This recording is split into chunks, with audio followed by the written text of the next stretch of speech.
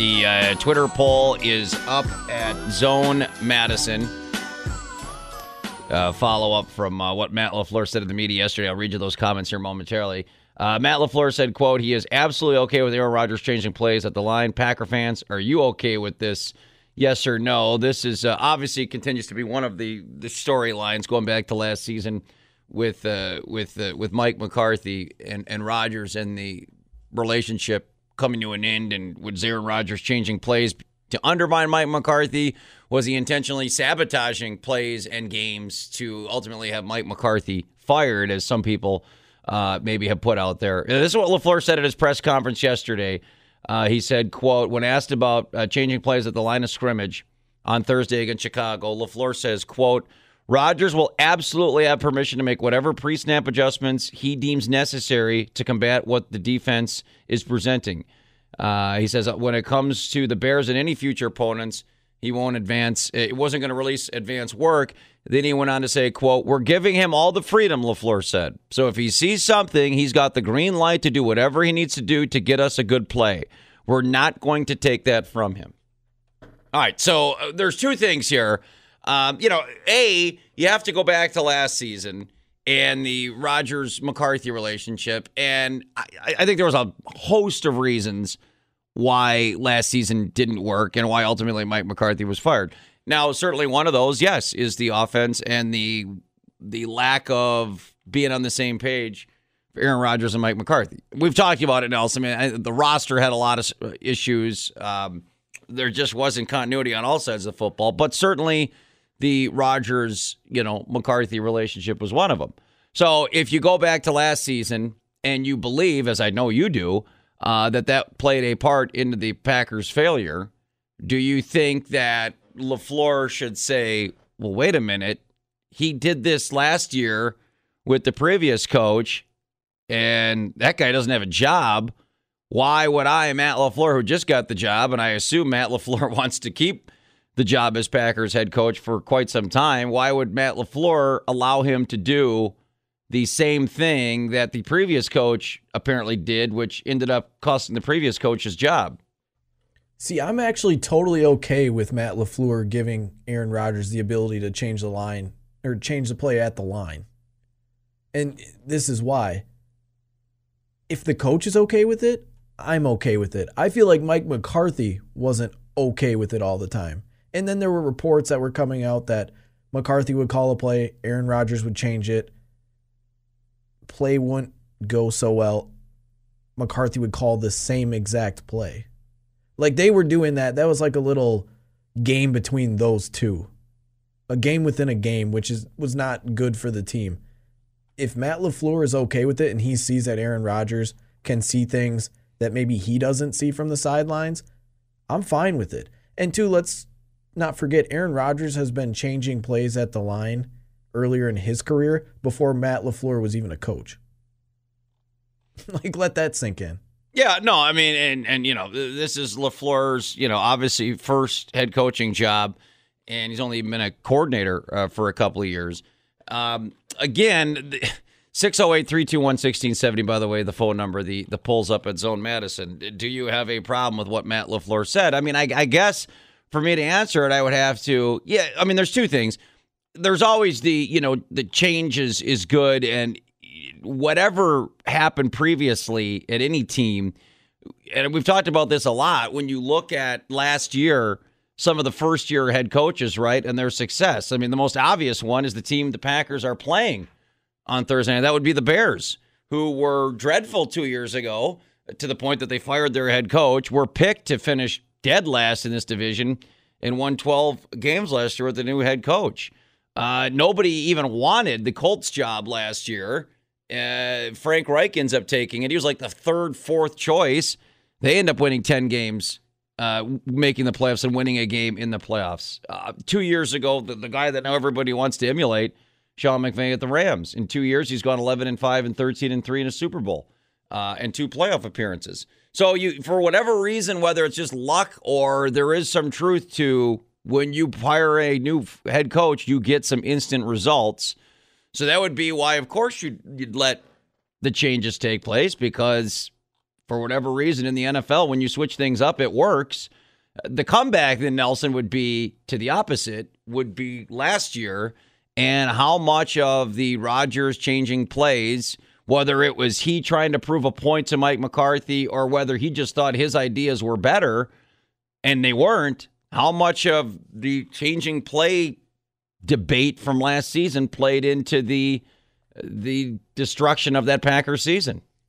See, I don't think it was like specifically that was the problem. I think it was just that little catty game between McCarthy and Rodgers because they were both trying to get under each other's skin, if that makes sense. I don't think if you would have asked Mike McCarthy 3-4 years ago, I don't think this would have been a big issue either. I think it just became personal, and that's why he was changing plays. McCarthy was calling the same plays, and it just kept going back and forth. I don't feel that same hostility between LaFleur and Rodgers, especially not right now. Well, no, and I completely agree with you there. And I whether you like Aaron Rodgers, can't stand Aaron Rodgers, think he's a diva, whatever, the guy would literally be crazy if he's going to do it. And this was what always made me laugh when people were talking about, LaFleur's never been a head coach. How's he going to deal with Rodgers? And, you had this stuff in the offseason with some of the comments, like the joint practice, and everyone's like, here Rodgers goes again. And I'm just like, if he can't get along with this guy, he can't get along with anybody. Let's just put this into perspective, though. Aaron Rodgers won his Super Bowl, in 2010? Yeah. Matt LaFleur broke into the NFL as a quarterback's coach in 2010. He wasn't even an OC until 2017. So how much play calling does Matt LaFleur really have? He really was the OC 2 years. Yeah, but you're right, but that's the trend, right? I mean, the trend is now, smart, young, offensive-minded guys, right? I mean, that's who's getting the jobs. Sean McVay, Matt Nagy, these are the guys. Now Matt LaFleur, these are the guys that are the new prototype style of NFL coach. So that part doesn't bother me at all. Sean McVay is the guy that basically every young coach gets compared to. Sean McVay was an offensive coordinator for multiple seasons before he got a head coaching job. He was established as an up-and-comer since basically 2010 when he was 25 years old or whatever he would have been then. So he was established early. I feel like those guys are kind of like prodigies that there's only one of them. There might only be a couple of them. Not every single guy that's 38 years old and seems to know something about an offense is going to be this wizard with these offensive plays and this offensive playbook. I don't think Matt LaFleur is anywhere near Sean McVay, to be completely honest with you. Oh, no, to your point, it was McVay was the guy who did it first. So now what every team is trying to do is emulate and capture what the Rams got with McVay. But back to the Packers question was last year, it didn't matter what was going to happen. It just the McCarthy-Rodgers relationship, and not really the McCarthy-Rodgers, just the McCarthy-Packers, I should say, relationship had run its course, and it just needed to change, or that Aaron Rodgers was at some level some kind of saboteur of the season. And then I would be, or if you believe that, then maybe you would be a little bit concerned about the Rodgers-LaFleur relationship. I don't think part two is the case. I think it's more of right or wrong, good or bad, all relationships seem to run their course. And just Mike McCarthy had taken Green Bay as far as he could. And there was nothing that could have been done last year. Aaron Rodgers could have ran every single play that Mike McCarthy called, or Aaron Rodgers could have audibled 100% of the plays that Mike McCarthy called. Whatever had happened, it was going to be done last year. Yeah, it definitely just ran stale between McCarthy and the Packers and Aaron Rodgers. Remember early in Rodgers' career when they were winning Super Bowls, contending every single year? How wide open. I know some of the players were much better talent-wise, but how open some of those guys were and how they scheme them open all the time. It's almost like watching Lincoln Riley with Oklahoma, how really Jalen Hurts has to make one read and the guy's wide open. You just don't have three Heisman quarterbacks potentially in a row. Like, those schemes are what get those guys wide open. Mike McCarthy's schemes became pretty stale the last 3 years with Green Bay. Yeah, and it could be, and if that's the case, then this really isn't that big of a story. But I mean, if you go to, let me just type one in here, ESPN.com. If I click on, they have a tab for every sport. If I click on NFL, the first story is Jacoby Brissett's contract. Second one's Jadeveon Clowney. Third one is timetable and Ezekiel Elliott's return. Fourth one, LaFleur. Rodgers absolutely has okay to audible. I mean, that's with 2 days to go to the NFL season, with one of the biggest names still unsigned, with certainly the biggest story of the year, a quarterback retiring, and now his replacement getting a deal. And I'm not saying ESPN's great or terrible. I'm just, they're a known entity. They deem this the fourth biggest story right now in the NFL. I'm just like, why is this? Because I'm with you. I'm kind of like, it's not that big a deal. And maybe this is ESPN trying to make it a big deal, but there it is, as listed as the fourth biggest story. Are they trolling this because they're just trying to drum up negative headlines, or do you think this is really a story? Rodgers and LaFleur and the play calling. I think there's a couple points to this. I think, first off, who plays the first game of the season? Oh, that's a good Bears point. and Packers, Bears, so yep. They're going to try and bring some news between that matchup up. And also, there was a lot of reports that came out this winter/spring between Rodgers and McCarthy. So, yeah, it's an interest story. People are going to click on it. It's clickbait for sure. I think it's a little twofold there. All right, I want to hear from you, Packer fans. 608-321-1670. Are you kind of over this whole discussion of the play calling and changing plays, or, those who don't study history are doomed to repeat it? And that was one of the, if not the biggest, driving forces to the Packers' implosion. I do want to get into this actual game and the NFL's decision to run it Thursday night as opposed to, say, Patriots-Steelers. That has a lot of people miffed. So we'll get to that coming up in the 8 o'clock hour. But finishing up this thought on the play calling, Nelson. And look, I get it because you can't unsee what you saw last year.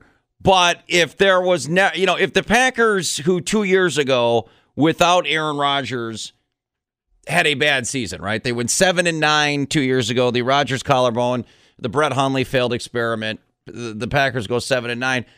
Mike McCarthy had somewhat of a pass, but I think that the temperature was starting to get hot because I think the people that were already in the camp of this is all Aaron Rodgers, Mike McCarthy's, not the guy.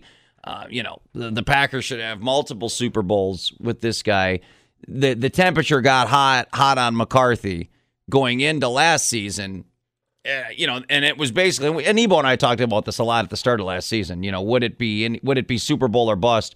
Would anything short of a Super Bowl cost Mike McCarthy his job?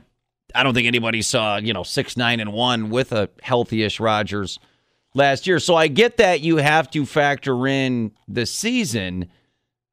I just, when I go back to this last season and this whole Rodgers v. McCarthy, is it the chicken versus the egg kind of a thing, right? Did they stink last year because McCarthy and Rodgers couldn't get on the same page?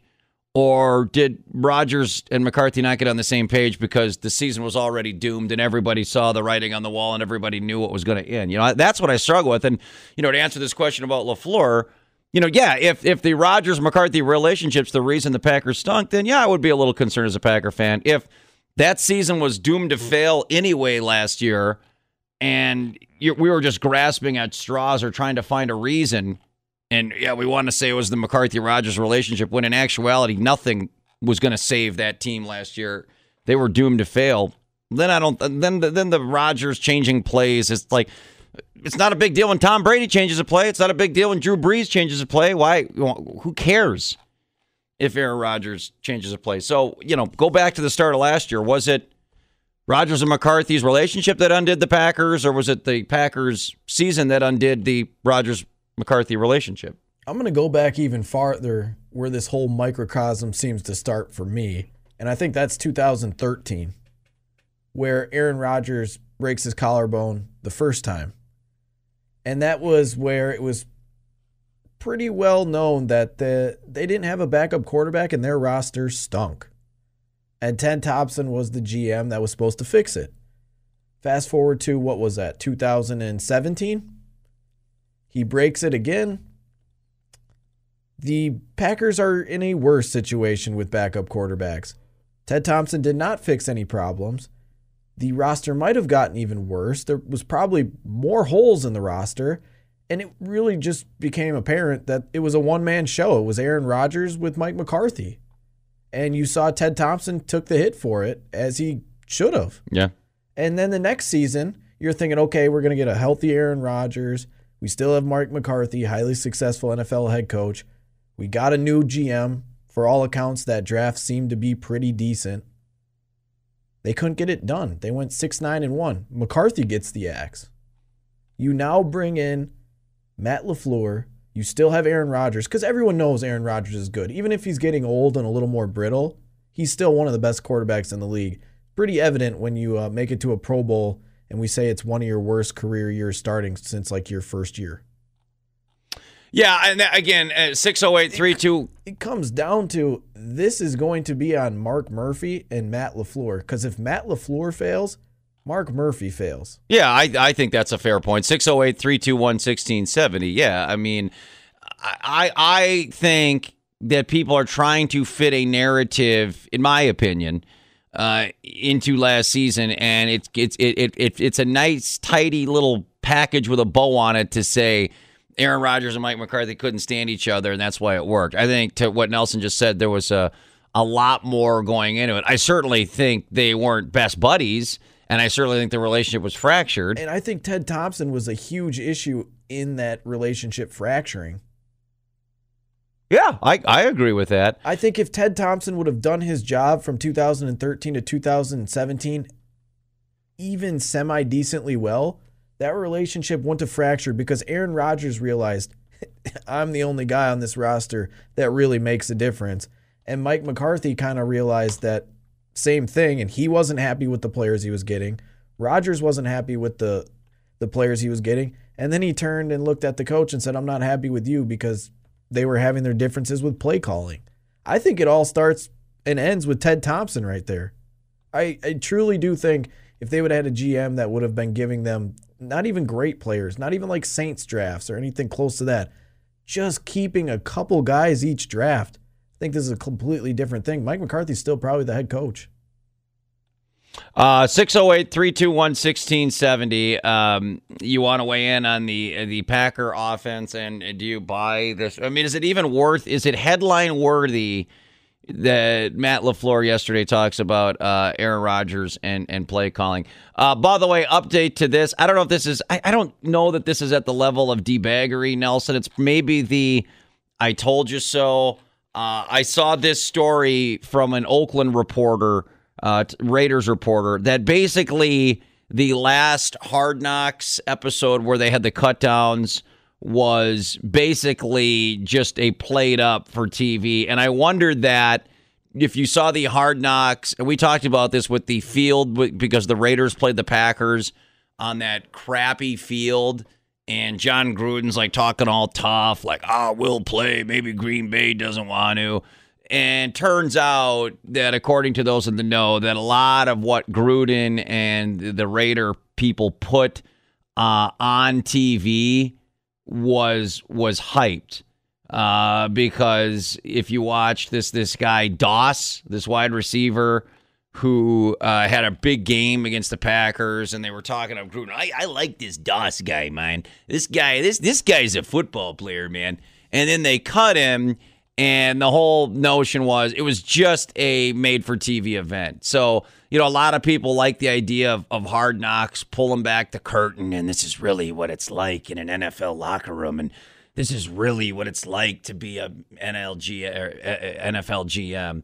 Well, if you believe what the Raiders are putting out, that the whole thing was like an act with the Raiders this year. See, I think you could get a real product like that if you didn't air it during the season, because they're not going to want to give any of their secrets and any of their inside things, because it's showing you, like, right, every week, right? It's a new thing from like the week before. They don't want to show anything.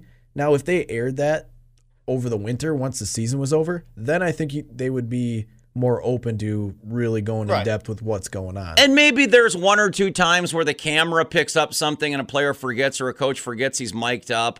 But to John Gruden, he says, quote, I love this line. Gruden is, I don't know if the guy can still coach, but the guy is a good soundbite. He is good on the media. He says, who cares if you can still coach for 10 years, $100 million? Right. He says, that talking about this player that got cut that seemed to be featured a lot on Hard Knocks. He said, that was your storyline, not mine. We also weren't eager to get rid of other players that were featured. But what you see is not reality, quote, it's a TV show.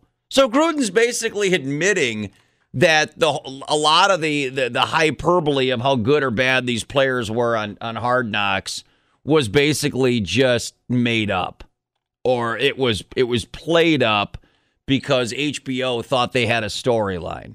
And if you watch the episode where the Packers play the Raiders, this wide receiver looks like, they've got this incredible diamond in the rough superstar, and then dude doesn't even make the roster.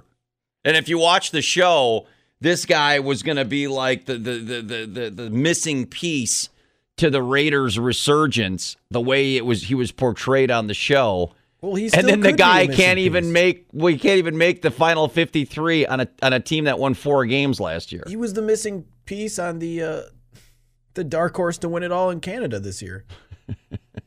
So anyway, I'm not I know the Browns one was kind of interesting last year, and a lot of people thought the Browns one was the best ever. And they always pick bad. You have to, the qualifications, you have to be one of the worst teams from the previous year. I don't know, man. I'm with you. I think a lot of it. I'm not a huge reality TV anyway. Because at the end of the day, the people know there's a camera in your face, right? And maybe every now and again you're gonna get a legitimate, organic, something. Oh my God, I can't believe they just did or said that on TV. But how many of these reality shows are they still? They're still acting, right? How much of Big Brother and The Real Housewives and, Survivor and The Bachelor, they want to play this as reality? It's all like act, man. It's not reality TV. It's people acting. Bring us back to the old reality TV shows like The Real World. What's up, Scott? Hey, part 2 to this one about the Packers. And look, if they ever let Gruden pull that little stunt about moving that to Canada, the NFL, to have his hide. First of all, that stadium was terrible. And, did you read why he moved? He wanted to save money. Did I read where they were going to play a home game? They don't have a home stadium, so they're like gypsies, Scott. They had to take stadiums whoever would host them. So that's the reason they moved it, so it was cheaper up there than it was in the States. That's what I read, which is a stupid reason. Secondly is did you see that AstroTurf was terrible? Yeah, they had holes in it. Mark Murphy, Ebo would have been so happy. Thank you, Scott. Mark Murphy almost fell in the hole. I can't believe Ebo wasn't standing beside Murphy, pushing him into that hole when he was stepping on his foot. He went like ankle deep into the hole. Him and Gutekunst. It was pretty funny. And then, Gruden's acting like all tough guy. Like, yeah, man, the Packers don't want to play this game. No, first off, that's not true. And second off, Gruden, now that we've learned, like I said, I don't think this is D-bag worthy because John Gruden's just playing a part. But, dude, the whole Hard Knocks thing, reality TV is stupid. If you watch The Bachelor or The Bachelorette and think that they're really, like, finding their true love, it's an act, man.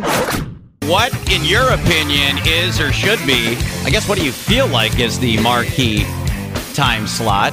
The Thursday night game, the Sunday night game, or the Monday night game? I mean, I think, personally, it should be Monday night. I don't think that is the case anymore. I wonder how much of this is because the only one that's flexed is Sunday night. So by definition, the only one the NFL cares about late, and this is late this season, not now. A, we don't know who's good now, and B, even if a team starts 0-2, Nelson, or 1-3, doesn't. I mean, their chances aren't great. They're going to make the playoffs, but it's not over. But I wonder, and I wonder what I'm not a TV executive, so I guess I won't play one on the radio, but I don't know. If you can flex it on Sunday Night Football, why wouldn't you do that on Monday night? I know the Thursday night schedule kind of ends earlier because, once you get late in the season, you can't really go Thursday, Sunday, or, at the last couple of weeks because, the end games on Saturdays and Sundays. So I get why the Thursday goes away and every team's supposed to play, at least once on Thursday. So I get that as well. So you're not going to flex the Thursday.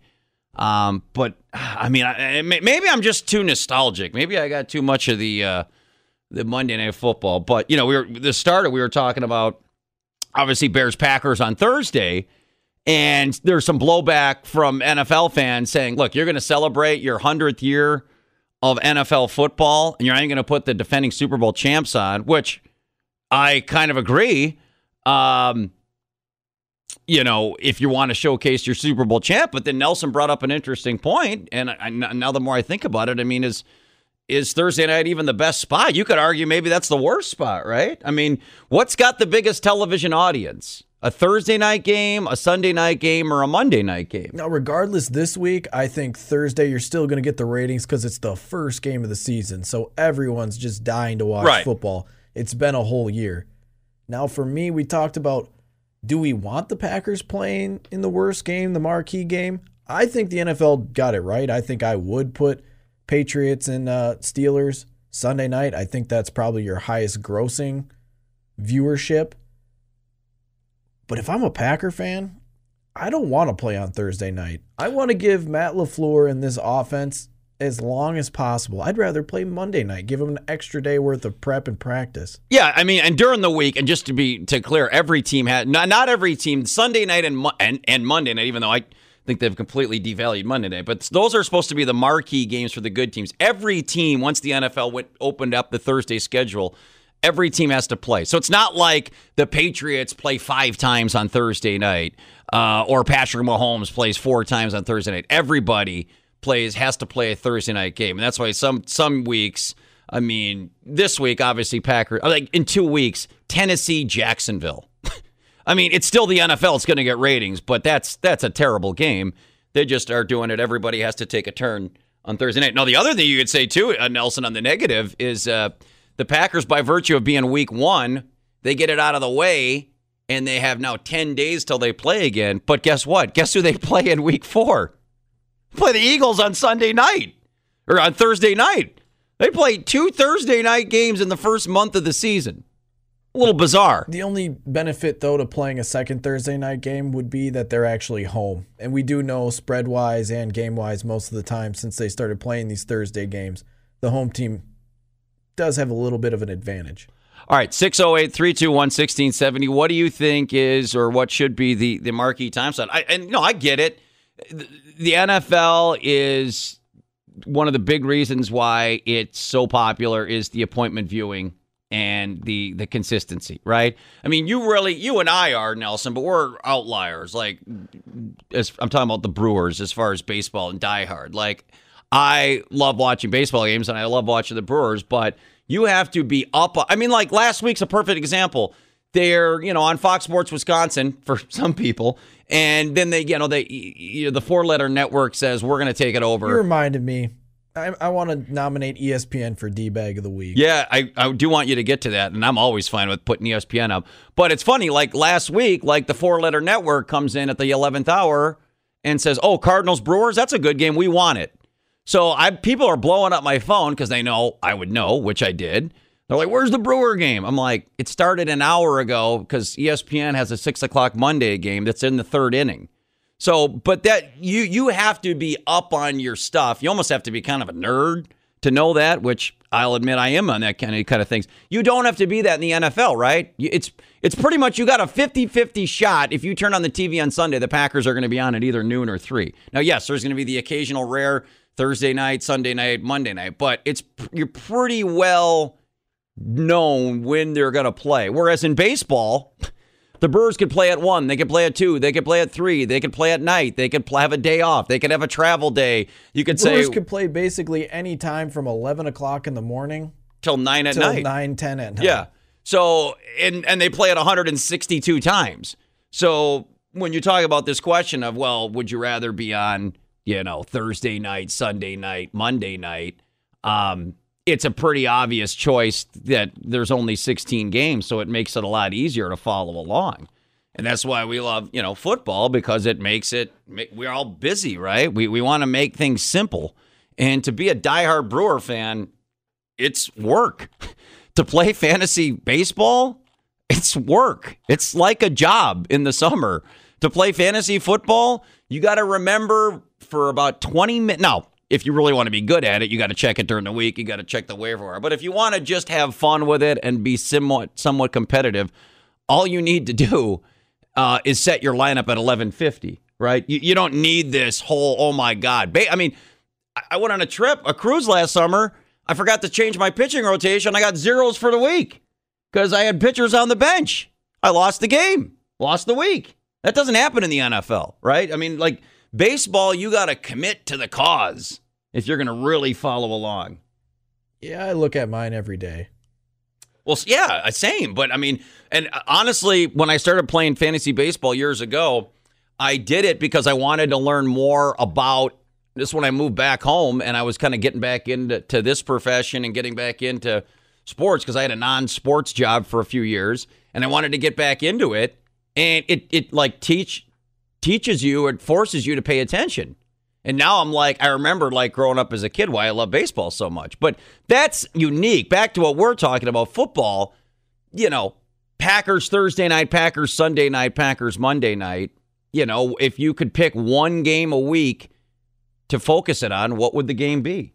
And, by the way, like Thursday night's relatively new. Sunday night's been around longer, but that's newish too. I mean, that's like 90s. And then they did away with it. Then they brought it back with Football Night in America. I mean, if you go by history, I mean, Monday Night Football's been around since, the 70s, whereas the Thursday night thing is very new. The Sunday night thing is newish. So if the NFL had just, like Monday Night Football was that one, Nelson, that they picked forever. If you could eliminate two of the three, which night would you keep? Thursday night, Sunday night, or Monday night? If I could eliminate two out of the three, I'm getting rid of Thursday night for sure. Because that's the week where the teams always look the worst. They're the less prepared. Normally, especially when they first started, always some garbage teams. They had the color rush, where it was more about the uniforms than the actual teams and games. That is a bunch of garbage, in my opinion. I'd probably get rid of Monday night, actually. Just really? Especially with you're busy with other stuff going on. You're kind of tired from the beginning. It's Monday. I like staying up later on Sunday because you're already kind of wired to be up a little later from the weekend. I'd keep Sunday night. Yeah, I mean, I do like it. I just, and again, 608-321-1670. And maybe this would change if the NFL cared more about the Monday Night Football games. I mean, but man, I don't know, just that extra, and a lot of this, let's be honest, Nelson, I'll admit my isms. A lot of it's gambling based. And why a lot of people love Monday Night Football is you had that terrible Sunday and you got your ass kicked. You're going to dump it all on Monday night to try and get it back. I mean, a lot of people like Monday Night Football because it's that last bastion of getting a win. Or, if you are that person, though, I will say Raiders, Broncos, Monday night, the last game of the schedule. Good luck betting on that game. Pick 'em. I like the Raiders in that game. I think the Broncos are going to be brutal this year. I don't think the Raiders are very good, but I wouldn't put it. If I was ranking the games, I wouldn't put that very high. All right, that's an interesting concept. 608-321-1670. Not pick which one's the best. Well, I guess you are, because if you're eliminating two, if you could only have one night to watch football, would you pick Thursday night like Packers-Bears? See, Thursday night, in my mind, you have to eliminate that one for the reasons I said. They made it about the jerseys. It's a short week. It's not a good product. The teams are normally not as good. And you got Maction on Thursday nights. I'd rather watch the team score 80 points in college football. I mean, what if I've created a gambling monster? Talking about the NFL schedule. Packers starting it out on a Thursday night. Two things. Should the NFL showcase, the defending Super Bowl champ? That's the Patriots. And then when you look at, the marquee is the best slot, which, if you could pick one game a week to watch, in theory, I'd love NFL, and maybe you can. I don't think a lot of people it's feasible to sit down and watch all 4 hours of a Thursday night, Sunday night, and Monday night. But if you could block off one night to just say, I don't want to be interrupted. I don't want any work stuff. I don't want any kids stuff. I don't want any wife stuff or husband stuff. I just want to watch the game and be a fan. What night would you pick? Thursday, Sunday, or Monday? 608-321-1670. Tommy, welcome to the Joe and Ebo Show. What's up, buddy? Gentlemen, my favorite time for football is Sunday afternoon, the late game, because it lets me do other stuff. And the evenings are tough to get the TV all night, So yeah, maybe. Well, our guy Ebo, Tommy, he wants a 9 a.m. kickoff for Badger Saturday. That's extreme, but maybe the marquee time slot, is Sunday day. Well, Sunday, the late game, because the early game kind of messes up. By the time the game's over, you don't feel like doing nothing. And I got lots to do still around the place. So, listen, I want to tell you about the Brewers. You got to check your email. I sent you an article from ESPN about batting, about hitting the ball. And it's really technical. It's really good. It's about Yelich especially. And it talks about 400 milliseconds to decide to swing. And it takes 250 milliseconds for your brain to even make that connection once you make the decision to your muscles. So it's a really amazing thing. Basically, no one sees the ball, and they're flailing away, and they're hitting a third of the time they're getting hit. So it's really an amazing article. You got to check it out. Kind of disappointed about yesterday's game, but there's always today, right? Yeah, they got to win it. Thank you, Tom. Yeah, I saw that email. Thank you, buddy. Yelich is, Nelson, his stuff. Thanks, Tom, for the call. Yelich is incredible. I was listening to one of the national shows, as I predicted. We were one of the only local shows. There were others, but not many. So I was listening to a lot of national radio yesterday. They had a lot of, baseball, obviously a ton of baseball on Labor Day, and everyone's, talking about Trout because he became the youngest player to get 200 home runs and stolen bases in the history of Major League Baseball. And Mike Trout is absolutely ridiculous. And he's going to win the MVP again. But here's my thing. In the American League, the Angels aren't going anywhere. The Brewers probably aren't going to the playoffs, but they've got, at least they're still in it where the Angels are not. Why is it, and I know this WAR stuff, Trout's got an 8.2. Yelich has got a 6.2. But why is it so obvious that Trout's the MVP in the American League and Yelich is not in the National League? Is it because just if Cody Bellinger was in the National League, or in the American, would Cody Bellinger be the MVP over Mike Trout this year if he was in the American League? See, you're splitting hairs between all three of them. I think right now you do have to give Cody Bellinger just that little bit of a head start on Christian Yelich so far, just because his team is better. And Cody Bellinger's been amazing on defense. Like, believe it or not, Christian Yelich is having one of his worst years defensively. And Cody Bellinger, I believe, last time I looked, was in the top 5 in the major leagues for outfield assists. Well, and I don't know if this is more on Yelich or the Brewers to talk about diving into the stats. So Yelich has 43 home runs after the one yesterday in the ninth to tie it up, which is, tied for second. He's one behind Bellinger at 44. But he's got 93 RBIs. So you take away the 43 home runs, and I don't know, let's just say they were all solo home runs, which they're not. But you take away, what do you think? Give him, out of the 43 home runs, how many of his 93 RBIs are from the home run? Christian Yelich? Yeah. Probably, if I had to guess, 60? Probably about 70, 75. So is that, because Yelich is 10th in RBIs. So if you take away his home runs, which obviously you got to factor it in, but the point I'm trying to make is he's probably got 20 or so RBIs just on his own. Are we just too, you talk about an MVP.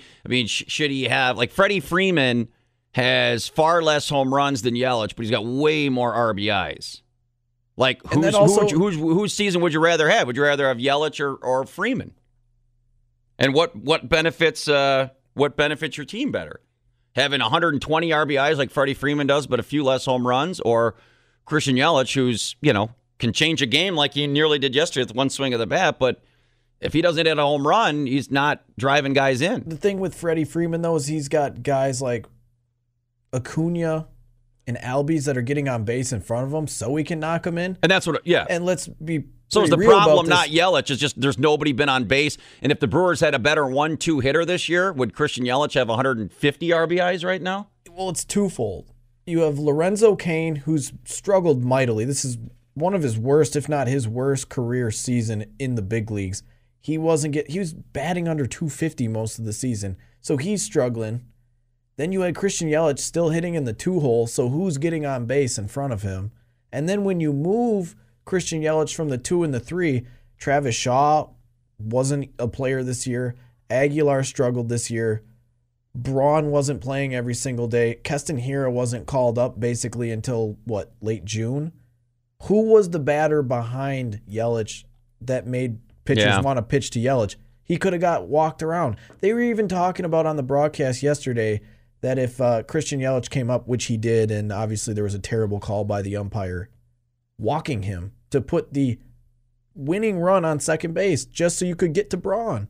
That's unheard of. Just think if Keston Hiura was batting third in that lineup the whole season, they would have had to actually pitch to Christian Yelich every single game in every situation.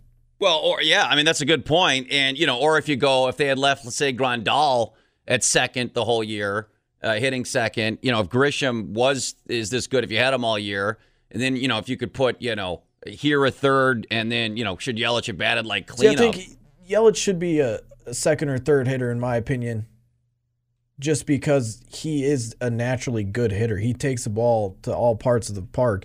He can hit for power. He can hit for average. I think he should definitely be in your top 3, but it just kills him that he didn't really have anyone else performing around him except for Hiura, which now he's out. Yeah, it's an interesting concept, Tom. Either way, Yelich is having an incredible year, and he will finish in the top 3. I wonder how much of it is. I would love to see what Christian Yelich could have done if you placed him in the Dodgers order where Cody Bellinger hits every single day, where he's got guys like Seager, he's got guys like Justin Turner, he's got guys like Max Muncy around him, so he gets to see more pitches. Right. Yeah. If Lorenzo Cain was hitting 320 this year and had a 400 on base percentage, and Keston Hiura had been on the team the whole season, and you could play him at bat him second, and then maybe Grandal in cleanup, or Yelich cleanup and Grandal third. Yeah, if you had 2 or 3 all-stars offensively that you could intermix with Yelich in the lineup, I wonder if if he still, that wouldn't really change the home runs. Maybe he'd get a few more, but I wonder what his average on base percentage. RBIs would be through the roof, right? His RBIs would be up, but don't undersell that his home runs wouldn't be up, because if they have to pitch to you, that's not all the times that they either intentionally walk you or they basically intentionally walk you without intentionally walking you. They just pitch around you. They don't really throw you any strikes. No good pitches to hit. So I would imagine if he had those, his RBIs would also be up, and his home runs would be up a tick too. All right, 608-321-1670. You want to wait on that, Brewer fans? Get back to the NFL. You're a busy guy. You're a busy gal. We're all pretty busy. Pick one night to say, this is going to be my night for football. Thursday night, start out the week right. You're going to go Sunday night. You've had a whole weekend to digest football, just one more. Or Monday. Nobody likes to go to work Monday. We all want the weekend. Just get that one more night of football in. Thursday night, Sunday night, Monday night. What's your pick? Man, I can't believe, Nelson, the fantasy football stories that you and I shared, and some of the other ones that people have called and tweeted in, that the Monday Night Football doesn't go higher than this. Again, we put the poll out at Zone Madison on Twitter. What is the marquee game of the week in the NFL? Is it the Thursday night slot, the Sunday night slot, or Monday night? Right now, Sunday night with a big lead, 60%, 25% for Thursday night. Monday Night Football in last at 15%. I guess you look at it the other way. I mean, from the Thursday night perspective of leading off the week, if you look at it from a gambling or fantasy perspective, and you said it, I mean, sometimes the Thursday night games stink. But on the flip side, if you have a Thursday night game where you have a player that goes crazy and you get, say you have, let's just say this week. Let's say you have Aaron Rodgers and Devontae Adams. And Adams has 9 catches for 130 yards and 2 touchdowns. And Rodgers throws for 320 and 4 touchdowns Thursday night. And you get a quick 50 points from your quarterback and wide receiver. And you start the week with a 50-0 lead. Then you probably love the Thursday night game, right? Now, on the flip side, Bears defense, really good. You're not going to bench Devontae Adams or Aaron Rodgers if they're your quarterback and wide receiver. But what if Adams has 3 catches for 29 yards and no touchdowns, and Rodgers has 187 passing yards and 1 touchdown and 1 interception, and you get through Thursday night and you have 15 points from Rodgers and Adams? Now you're probably going into Sunday saying, that team's done. Yeah, I think you turn the page if 2 of your top point getters only get 15 combined points. But, so but the question, does that make Thursday night games even more crappy because you can be done from, or if you have like a suicide pool and, there's a week where it's the Patriots are playing, I think, the Bills on a Thursday night game. Obviously, everybody would pick the Patriots in a suicide, and the Bills somehow pull the upset. Now you're like, well, that sucked. I'm done. So, I mean, is Thursday night the best because you get one right out of the blocks, or is it the worst? Again, I think it's the worst, and I'm going to ask you this question. Would you rather watch, say you had money on both of them, would you rather watch a Thursday night color rush if you had money on it, or a Thursday night Maction or Sun Belt game? I'm leaning college. Well, yeah, but what factor are you putting in the fantasy football variable?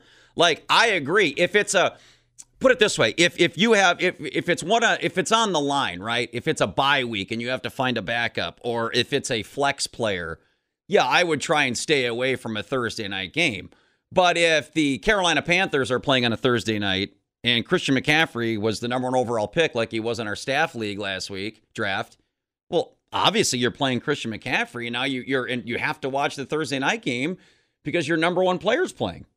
So I would, even if it's the game stinks, and you're right, and history has shown that those games are crappy, and I think you'd have to say it's because it's a short turnaround. I mean, the NFL, I mean, your body is getting crushed already. I mean, you could argue a week turnaround time is cruel and unusual.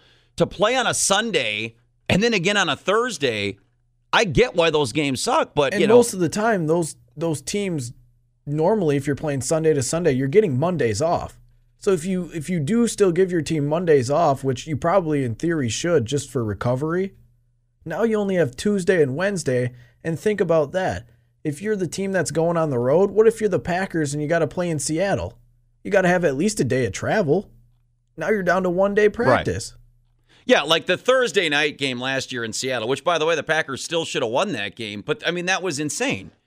You played on Sunday. You got to come back. You get, a Monday day off. You maybe get like a light practice or a walkthrough on Tuesday. You're traveling Wednesday, which, by the way, is a 2-hour time change and, a 5-hour plane flight. And then you're playing Thursday. I mean, that's insane for the Packers to have to play that game. It's a miracle that game was even close. Now, and that's why everyone should have bet on Seattle. If you're thinking with your brain, like, why would you, knowing all that knowledge, why would you put money on the Packers, especially with the situation they were in last year? Now, on the flip side, this year, think about the advantage the Packers will have now playing the Vikings, in theory, next Sunday at Lambeau Field. See, I think all this can be thrown out for the first game of the season. But correct. Once you start playing Thursday nights at the begin or after the beginning of the year, that's when it becomes worse. Well, and the Packers, because, look, you can look at it as a showcase game, and it's good for them and it's good for the league. But the fact that they play 2 Thursday night games, did they get a raw deal? Or do you say, okay, well, they get them both done in the first 4 weeks of the season? Like week 3, the Packers play the Broncos at home at Lambeau. That's a noon kickoff.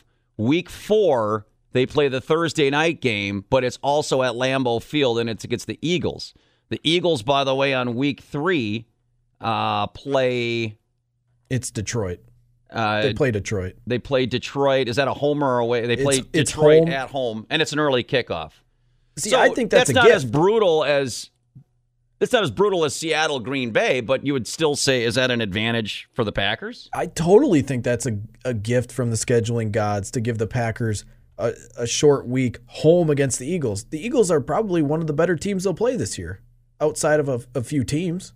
I think the Eagles are going to be pretty good. I'm glad it's a home game on a short week. And then if you play it further out, then the Packers play week 5 at Dallas, but it's the late game. It's the national TV, the 3:30 Fox game. And you get an extra few days. I think that works perfectly for the Packers. Right. I think this year, last year, and then by the way, week 6 is Monday Night Football. They're at home against Detroit. So, I mean, to look at from a Packers perspective, It's great. the first 6 weeks, if they don't come out of the blocks, and then, by the way, week 7, they're at home against the Raiders. Which scares me. That's my letdown spot. That's one of them. And then week 8, you have the bye week. I mean, if they don't get out of the blocks like 5-2, 4-3 at worst with this schedule, then we may have some problems. But their prep time is set up extremely well to start this season.